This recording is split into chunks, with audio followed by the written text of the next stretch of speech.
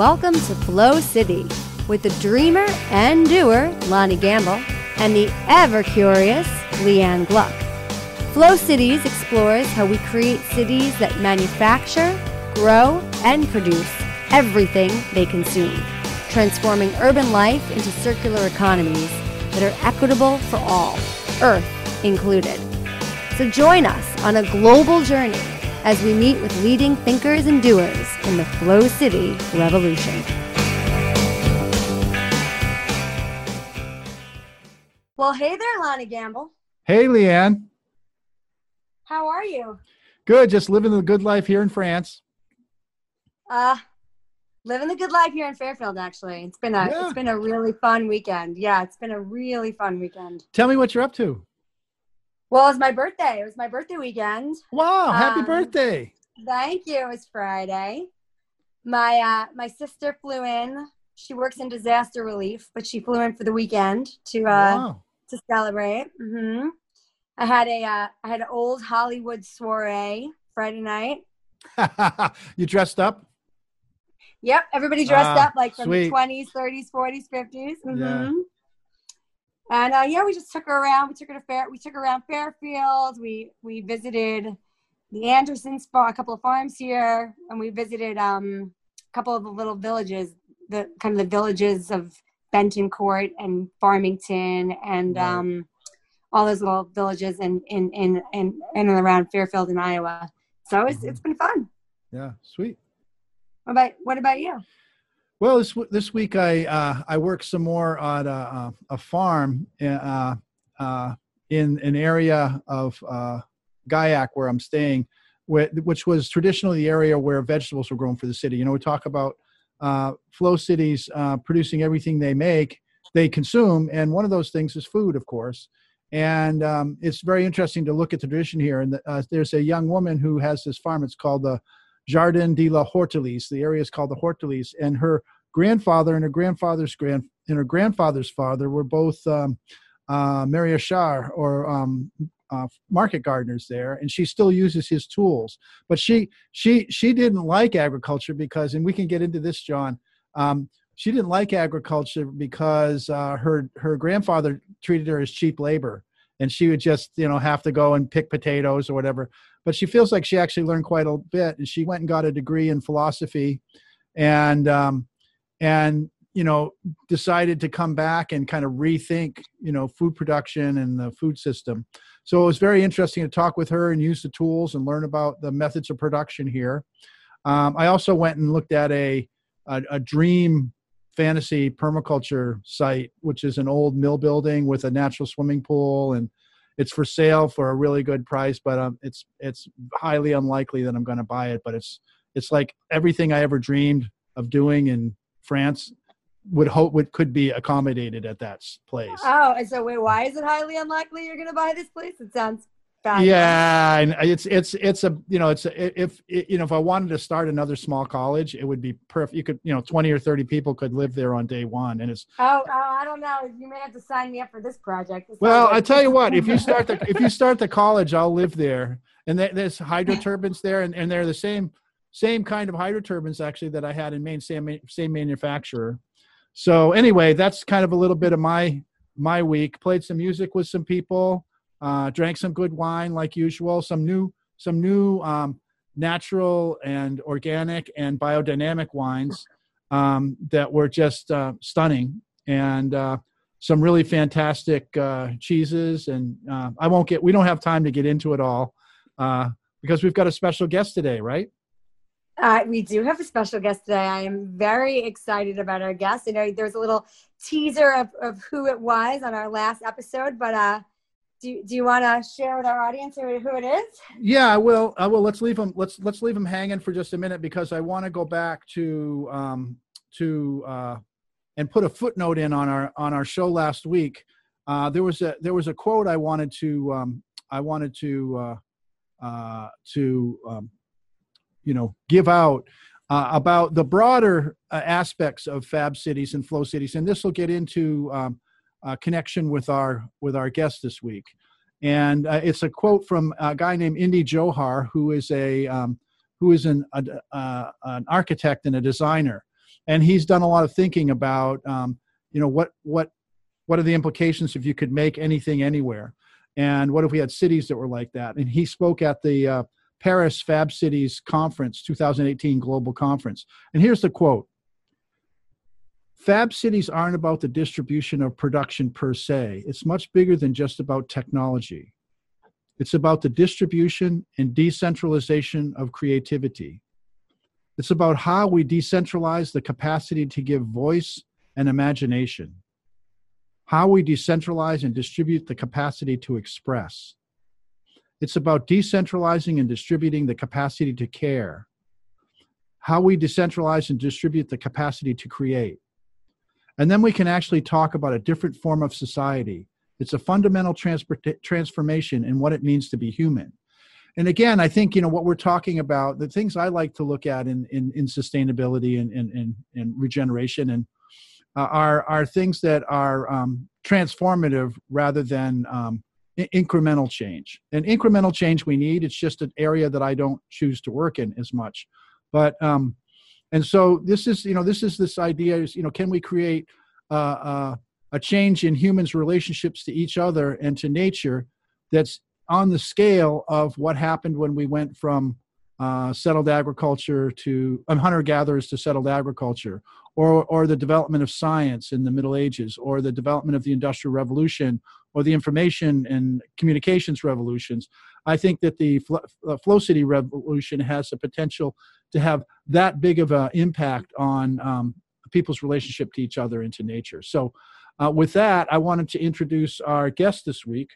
His name is John Ikerd, and he is an economist, and he's an agricultural economist, and he's thought a lot about reinventing the food system. He's written half a dozen books, and he's developed a whole new branch of economics, which he calls sustainable economics. And John, welcome to the show. Thank you. I really appreciate the opportunity to be here and visit with you and Leanne both. Well, we're honored to have the show. Yeah, we're honored to have you here. And I would love to spend the whole next of the show just introducing you. But could you just tell us a little bit about introduce yourself and tell us a little bit about how you had the shift in your thinking about economics. Okay. And go ahead. All right, be glad to, and I'll try to keep it short. But I started to think it's important to recognize that I grew up on a small farm in southwest Missouri, the state of Missouri, which is kind of in the center of the U.S., out in that part of the country. I was fortunate enough to, even though I grew up on a small farm in a rural area, fortunate enough to be able to go to the University of Missouri, and eventually got all my degrees, my bachelor's and master's and PhD degrees from there. And at that time, I want to interrupt you briefly, John, because I happen to know that at that time you could work your way through to a PhD by working in the cafeteria at the school and not have a debt, right? That's right. Yeah. You were able to do it back then. There was actually no tuition. There was a thing called fees. I think it was $67.50 a semester is what we had to pay. So you worked your way through. So in America, there were colleges that had no tuition. Right. This was in the 50s. And within our lifetimes. Go ahead. Right. Yeah. Maybe not Leanne's lifetime. But go ahead. But anyway, I worked for a large meatpacking company for 3 years between my undergraduate and graduate work. But I got my PhD in 1970, so that tells you how old I am. But anyway, after that, I had a 30-year academic career in 4 different state universities in the U.S. The first half of that academic career, I was a pretty traditional agricultural economist. I used to say I worked with farmers a lot. I had an extension appointment as well as teaching and research. And I used to tell people, I taught what I had been taught in graduate school. And it's basically that farming had to be a bottom line business, that, that farming as a way of life at that time had passed and we had to move on to a time. And I was one of those that said, okay, if you're going to survive in agriculture in this kind of situation, you got to be prepared to get big or get out, because you had to achieve economies of scale through specialization, standardization, consolidation into larger operations, which I now call industrialization of agriculture. Mm-hmm. So I continued to do that until about the middle of my academic career during the 1980s, which I still refer to as the farm financial crisis in the U.S. And at that time, for a variety of reasons, the farmers that had followed our advice, we so-called experts, to either get big or get out, they had gotten big rather than getting out. We got in a time of overexpansion of production, and the export markets collapsed, and farmers were caught with large debts where they had borrowed money to buy land and equipment and building, record high interest rates, and they simply couldn't pay them off because commodity prices had fallen to a fraction of their previous level. And so these farmers were losing their farms.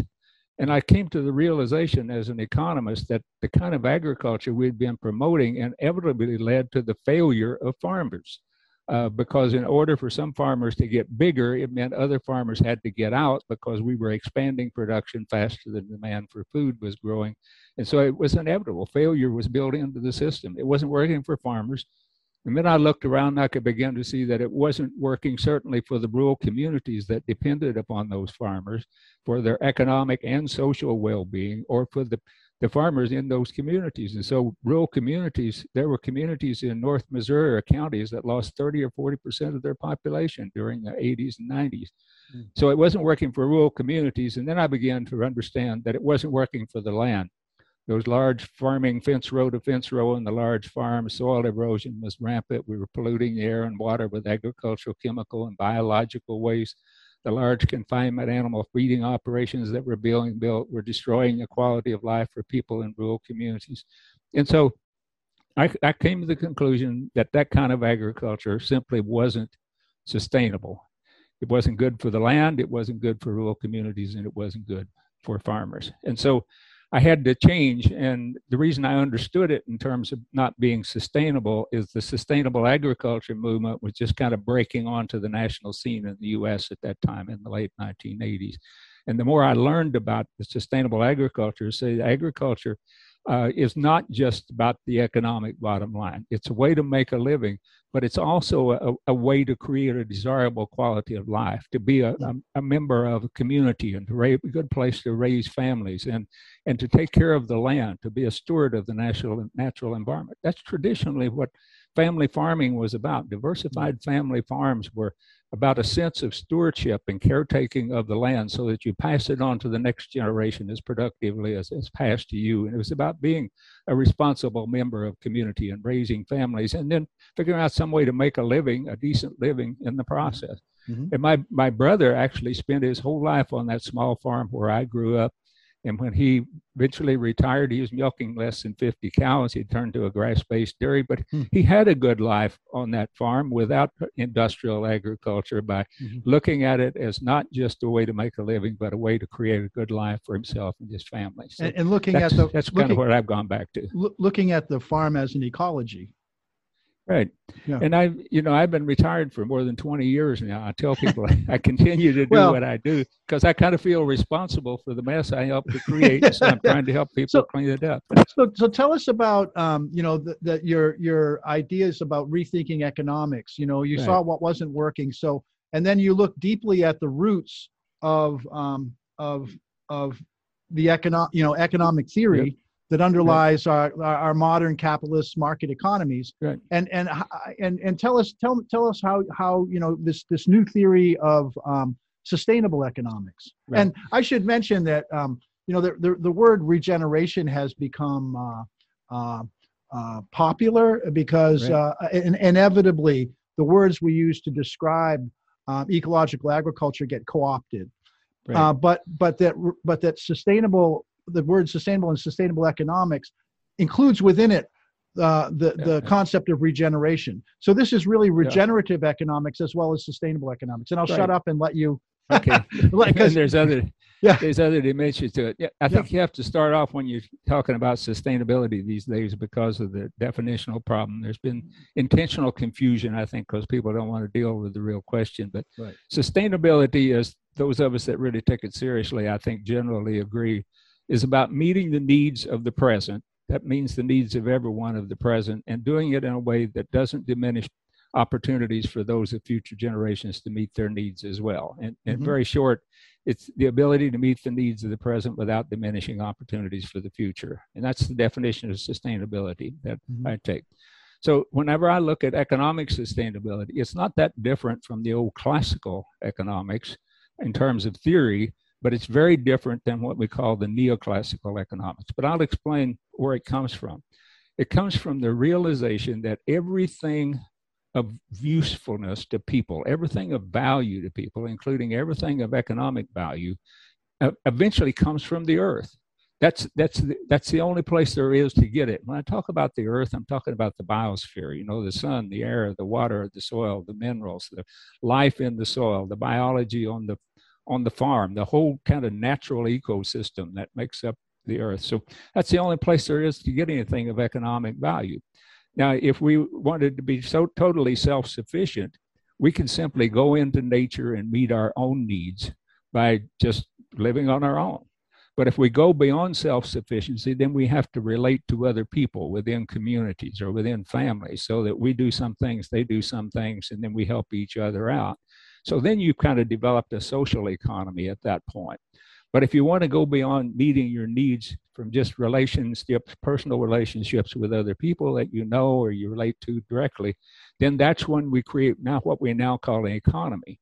And the economy does nothing except it lets us meet needs impersonally through transactions, through working for money, buying and selling, as opposed to either meeting our needs directly for ourselves or through personal relationships with other people. So the basic idea is that all productivity eventually, all economic value and productivity eventually comes from the earth by way of society in terms of modern society beyond self-sufficiency and what you meet in the communities. And so as we develop more complex societies, we've relied more and more on the transactions economy, which is the impersonal transaction, and less on relationships with people within communities and then doing things ourselves. And in the process of that, we've kind of lost our sense of where economic value comes from, but we also have lost our sense of what the purpose of the economy is. The purpose of the economy is just to simply help us meet our needs more effectively. So, John, I'm reminded of this essay by Wendell Berry called "What Are People For?" Right. And so I think you answer the question, "What is an economy for?" And so go ahead, continue. Yeah.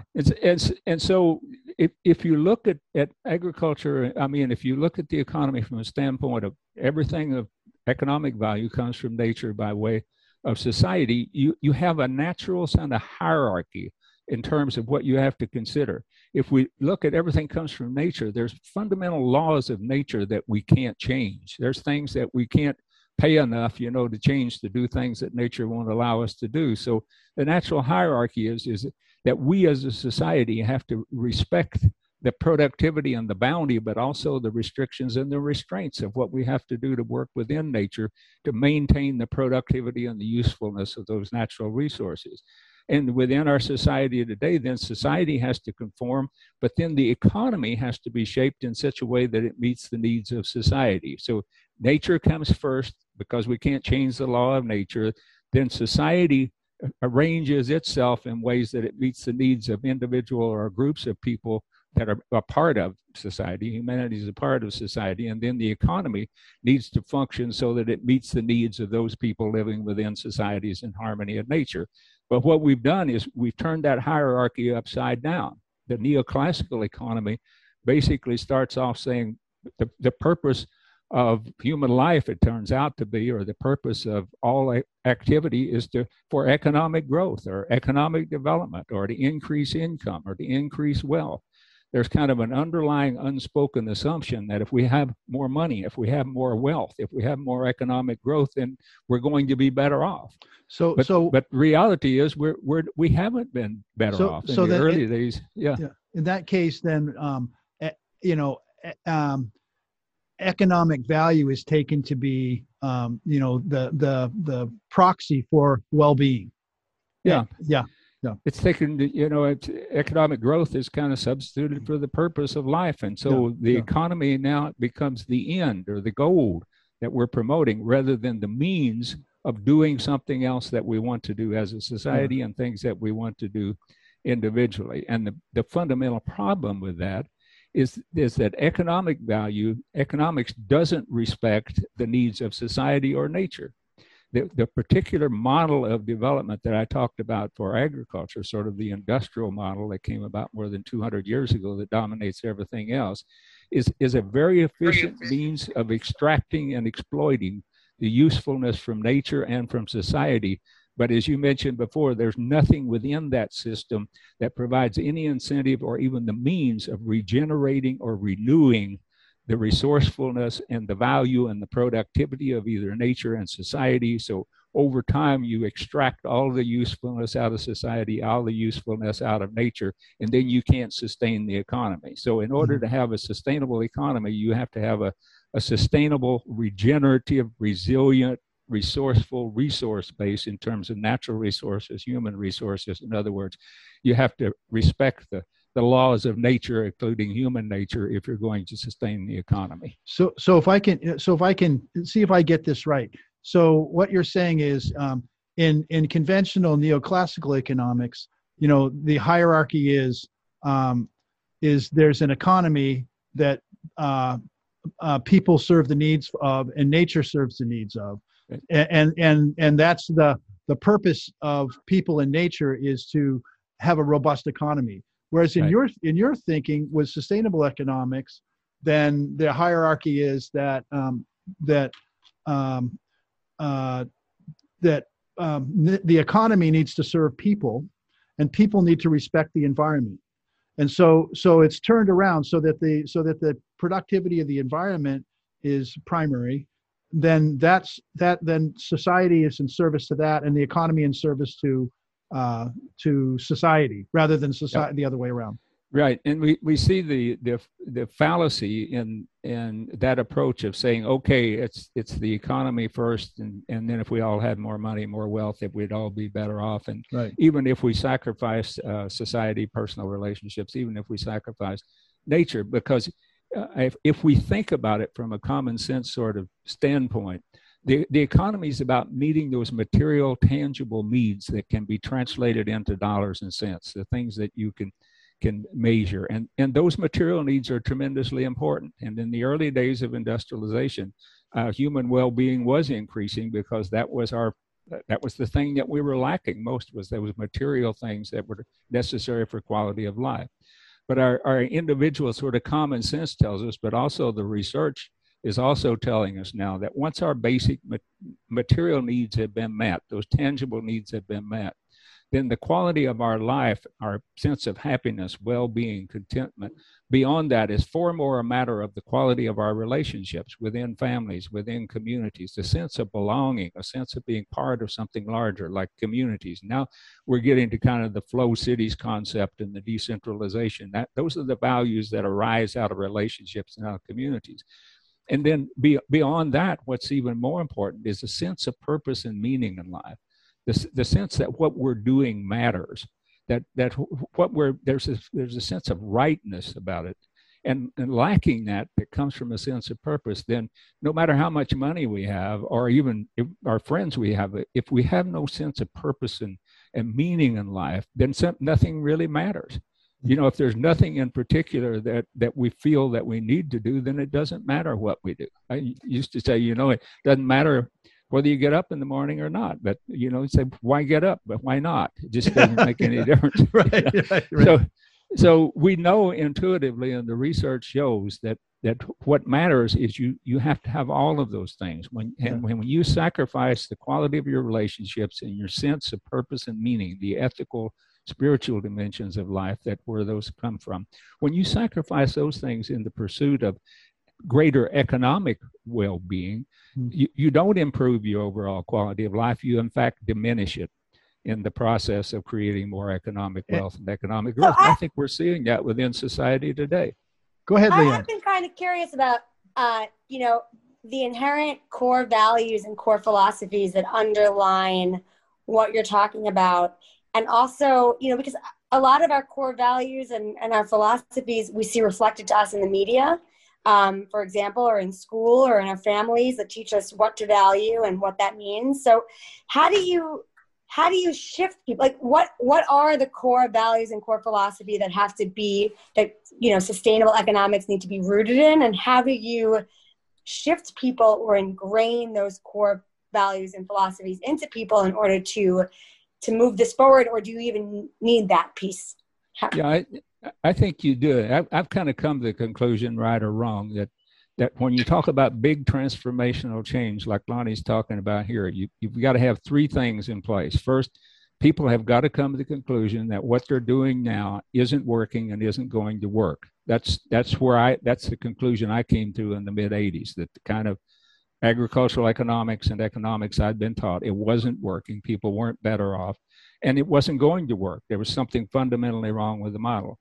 But the second thing you have to have is you have to believe that there's something else that you could shift to. And when we talk about fab cities, flow cities, transition towns, sustainable communities, all these sorts of things, that's part of the vision of something to move to that would be more desirable. When we talk about economic sustainability, we're talking about an economic system that would address the problems that the current economic system is creating. And so you have to think what we're doing now isn't working, isn't going to work. Here's something that we could change to that would be fundamentally better. And then the third thing you have to have is you have to believe that you can make that transition. You have to believe that you can get from where you are to where you need to go. And so those things, I think, have to be in place for big changes. Lonnie, as you said before, you can tinker around the edges and improve the system without coming to those conclusions. Mm-hmm. And the best way I know to get people to realize what we're doing in working is just to ask themselves. My first book I wrote was The Case for Common Sense, and I want to return to common sense about kind of my life story.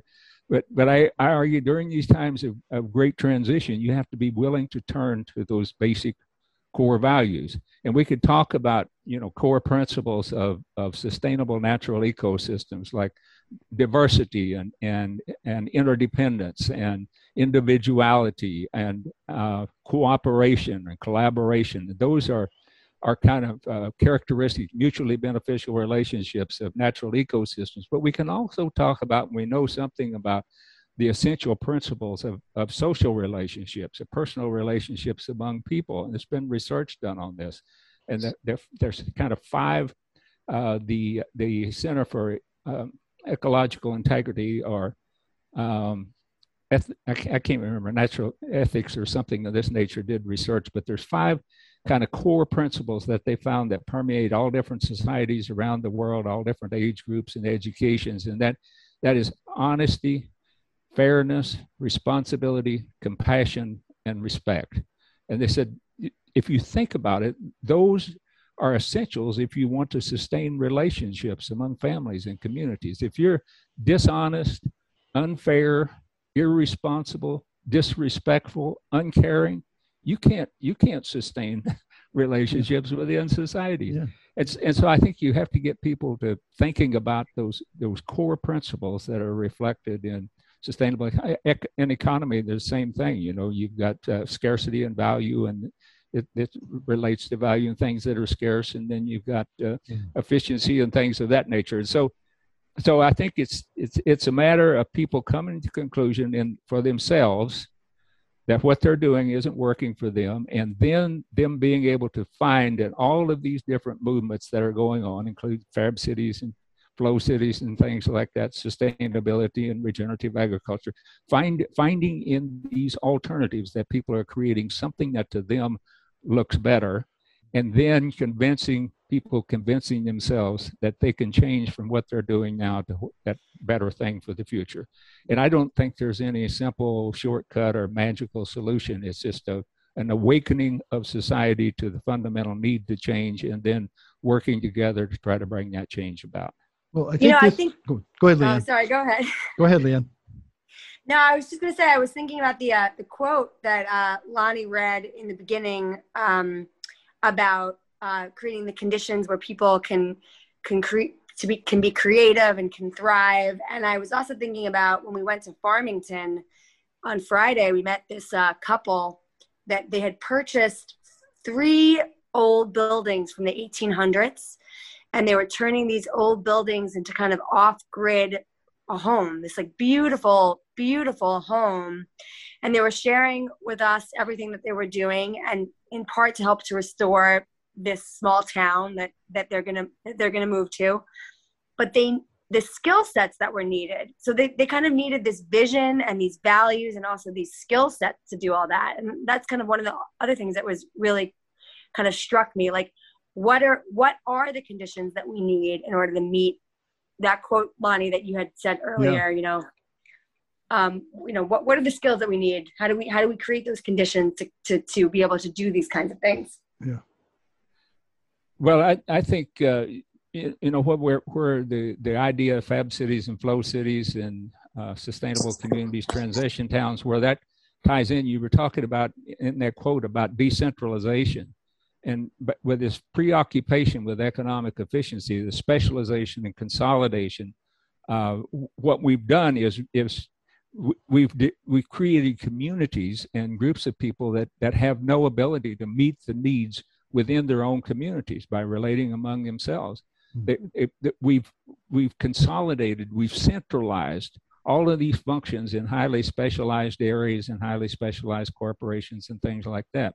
And part of this process of moving toward a more sustainable society, I believe, is to decentralize and repersonalize. There was impersonal kind of centralized tendencies that we've had in the past. We have to decentralize and repersonalize our relationships so that we're meeting more of our needs ourselves. And, like not going back to self-sufficiency, but being able to do more things for ourselves, being able to do many more things within our local communities with people that we know and relate to personally. And then to me, that's where the technologies come in. When you're talking about that, Leanne, is we've sort of abandoned the technologies that would allow us to do things for ourselves more efficiently and would allow us to do things on a smaller scale within communities more effectively. Mm-hmm. And it's the technologies that would evolve out of creating fab cities and flow cities. Flow cities to me is when you bring in the social and ethical value and pose them over. So you kind of get the result that this fellow was talking about in your quote. Yeah. So you kind of deal with the distributive issues and everybody being able to participate and everybody being able to create. You need some sort of a structure that says, okay, we value those interrelationships. And then to me, technology is like the economy. Technology should be in service to people. People should decide what kind of life they want to live, what kind of community they want to live in, what degree of independence they want. And then the technologies need to be developed in service to those goals and purposes that people have developed, as opposed to saying, okay, what technologies are available, and now how do we restructure society to use the technologies? Yeah. So John, you gave that list of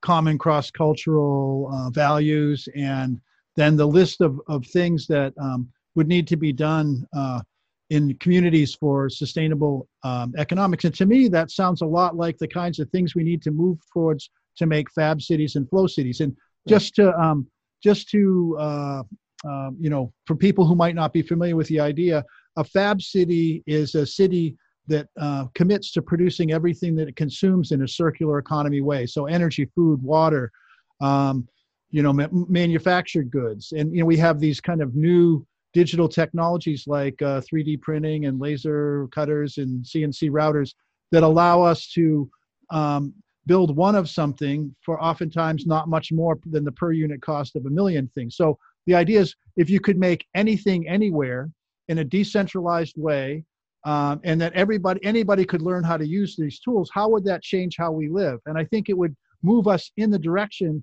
of all those things you were mentioning we need to do in terms of rethinking economics.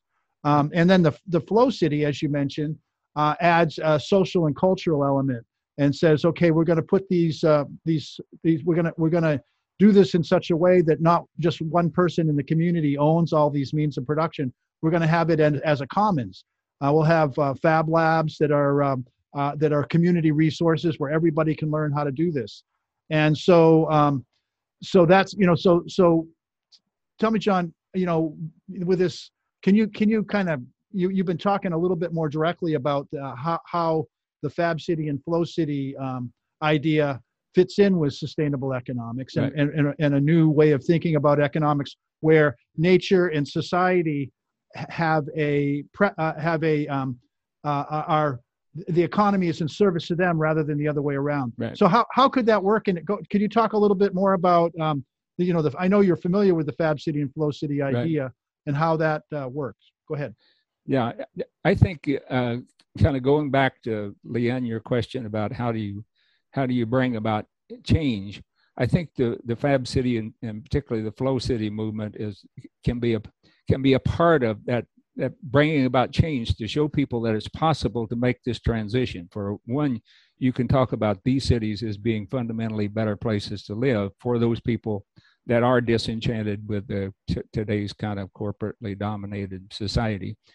You can talk about them being better places to live, but the technologies you're talking about then can facilitate the transition. And I think it'd be interesting to at least start from the standpoint of saying, rather than trying to achieve self-sufficiency and say you only have a Fab City or Flow City if it's self-sufficient, if everything's done internally, talk about it in terms of increasing the sovereignty, increasing the ability of a community to choose the extent to which it relates to the outside economy and the extent to which it protects itself or insulates itself from the outside economy. As I said before, the economy that's simply driven by profits and growth, and to the extent that the economy is dominated by large-scale publicly traded corporations, those are purely economic entities. And so the broader global economy and national economies basically represent this exploitive, extractive model of economic development. So if you have the ability then to manufacture things, grow things in agriculture,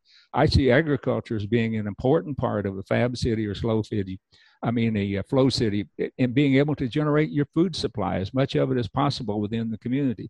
But what I'm getting at, you're not going to be able to make that transition completely to self-sufficiency within a short period of time. So if you start looking at it as you start moving toward greater and greater degrees of sovereignty, so that you can begin to insulate yourself from being dependent upon the outside economy, the exploitative economy for everything. And you say, okay, we reduce our dependence on that economy for food so we can protect the farmland and the farmers. We reduce our dependence of that community, the outside, for manufactured materials of various kinds. And so we can reduce our dependence on that exploitative economy for these things. And so you're using the technologies to reduce your dependence and establish your greater and greater levels of sovereignty. And you may get to a point, say there's only a certain amount that we can generate within the community, but if we have the sovereignty to decide only to relate to the larger economies in those situations where we benefit mutually from that transaction, and we avoid all of those transactions that tend to be exploitive of the nature of our particular place, the natural ecosystems, or exploitive or extractive of our society. So what we might do then is we might think about starting Flow Cities from a statement of basic economic rights. And we sort of have that now, but it's not explicit. It's implicit. Because we don't let people, starve to death in the street generally, and we don't let people die at the doorstep of the hospital. So we say, okay, people have a right to some food and have a right to some medical care and some housing. But what we could do is we could start with saying, okay, here's in our society, here's a basic suite of economic rights. You don't get all the food that you could possibly want, but you get enough to have a good life, and you get enough housing, and you get enough of the basic things. So one of the things we could say in terms of sovereignty, John, one place we could start with Flow Cities is to say, okay, let's create some sovereignty. Let's take away from the market economy these kind of basic things that everybody needs, a certain level of, and that's maybe where we could start. I'll just throw that out as an idea. Yeah, what do you think about that idea of human? You can do those things at the local level. You could do that, within a small community. You could do that at the local level right away, and then you can grow that community as your ability to expand, and as you prove to other people that this is a better way of life. You can grow that community. In fact, I would suggest that you can develop fab cities within cities that aren't Mm-hmm. fab cities. Yeah, and people could join the fab city, and to the extent that they did, or the Flow City movement, and to the extent that they did, they would be included within the group, and those basic human rights would be ensured to that group of people. And then you would hope that that group would expand as more and more people begin to see, hey, this is a better way of life. Rather than just participating in the exploitative economy, then we'll participate in this economy. So I think that would make a lot of sense to me. Leanne, what do you think about this this approach that John's offering? Well, I was just thinking about your the idea of, well, if you did have a flow city, and we did have if you did have a flow city, like let's say it was like a little tiny town, like let's say Fairfield, perhaps, that was turning into a fully functioning flow city. I mean, who would be your ideal neighbors? Who do you want in the city? Who are they? What do they do? What are the skill sets that you would need for this to really work and function in the most effective way? Well, go ahead. To me, the most important thing is that you have the shared values of what kind of community you want to create. And then I'll turn it over to Lonnie in terms of the technology. But I think it's critical that when you will get a group of people together to form a cooperative or a collaborative, or you're going to have an alternative city or a CSA or whatever you're going to do as a group, it's critically important that the members have shared core values that they're committed to. And that those values are strong enough of health that they will take priority over just short-run economic self-interest. And, I think it's very difficult to start anything or sustain anything collaboratively if you don't have shared values that you give greater priority to than the pursuit of individual self-interest. So, Lonnie, I'll leave it up to you to technology. and curious, is self-sufficiency one of those values? Is that an important value to have? I think it's to me, it's more about moving toward greater economic and social sovereignty, greater ability to decentralize and make decisions locally. But apparently the Fab City concept's about self-sufficiency. So. Well, and interdependence, and like you say, John, having some autonomy from the global economy that lets you make those choices. Leanne, you were talking about, what qualities that people need. I think, right now, most people's identity is as a consumer.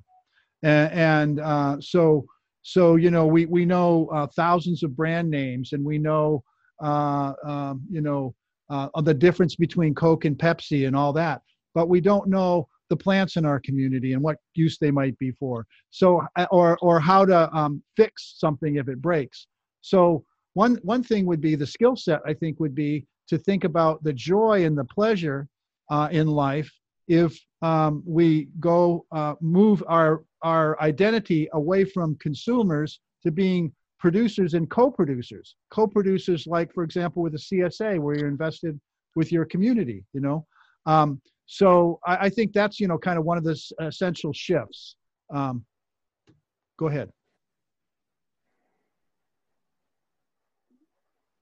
No, did I raise my hand? No, I agree. I love the idea of not just being consumers of things, but makers of things, and not just being makers of things, but change makers. Mm-hmm. Sounds good. Yeah, I'm looking for a quote from one of my favorite makers. Hold on, I'll find it here in just a second. But I had one thing while you're looking for that. I think one of the things that's important for people to keep in mind that there are literally hundreds or thousands of different movements that are going on all across the country. Paul Hawken wrote a book one time called Blessed Unrest, and he identified more than 1 million nonprofit organizations that were either dealing with social justice issues, environmental equity, sustainability, regeneration. There's probably twice as many now as there were then. That was almost 20 years ago. So this whole sustainability movement is so diverse and dispersed that most people don't understand how big it is. But I see all of these where people are really saying we need to redefine the economy and need to redefine society because what we're doing now isn't working. All of those eventually are moving in the same direction, and eventually, we'll figure out how they all fit together. So I see, fab cities, flow cities, transition towns, eco-municipalities are all part of this larger movement that includes, sustainable agriculture, agroecology, food sovereignty, permaculture, a whole range of things in the agricultural area. And so I think the change is happening. I can't tell you when it'll emerge and be considered as a dominant trend, but I think the change is happening all across society. Love it. Yeah, Lonnie, did you find your quote? The quote, I can paraphrase it. It's Bill Copperthwaite, who lived on the coast of Maine and had a PhD in education, and he was a master maker. He made all kinds of beautiful things, but one thing he said, I want to live in a community where people are intoxicated with the joy of making things. And so I think, that's where we start to talk about this sense of purpose and meaning and this connection when we have a community of makers rather than just an assembly of consumers. I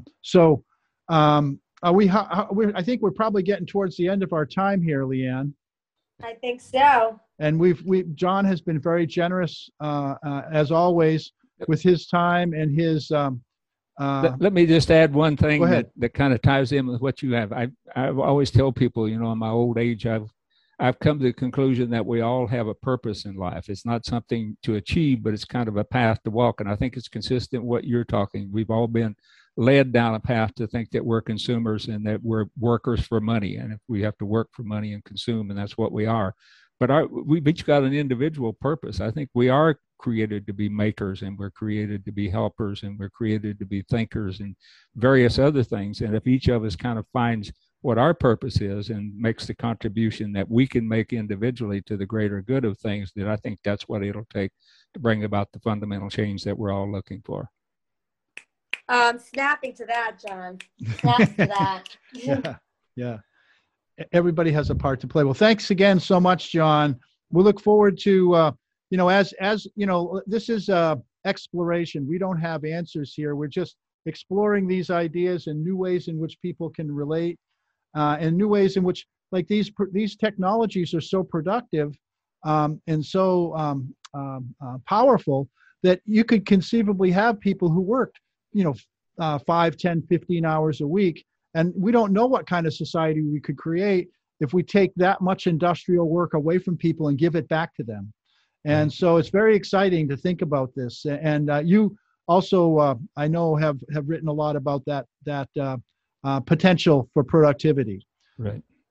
So thanks again, John. We'll look forward to connecting with you again. Thanks again, Leanne. I hope you have a really great week. Look forward to connecting with you next week when we'll have Dr. Phil Hawes, who was the chief architect of the Biosphere Project, and he's for the last number of years he's been heading up an eco-village design PhD at the San Francisco Institute of Architecture, and he's thought a lot about ways in which communities can become more productive but stay globally connected, which is a key part of our global city idea. So thanks again, everyone. Leanne, any last comments from you? No, thank you again. This is Leanne Gluck, Lonnie Gamble, and our guest of the hour, John Ikerd, for Flocities, and we are signing off.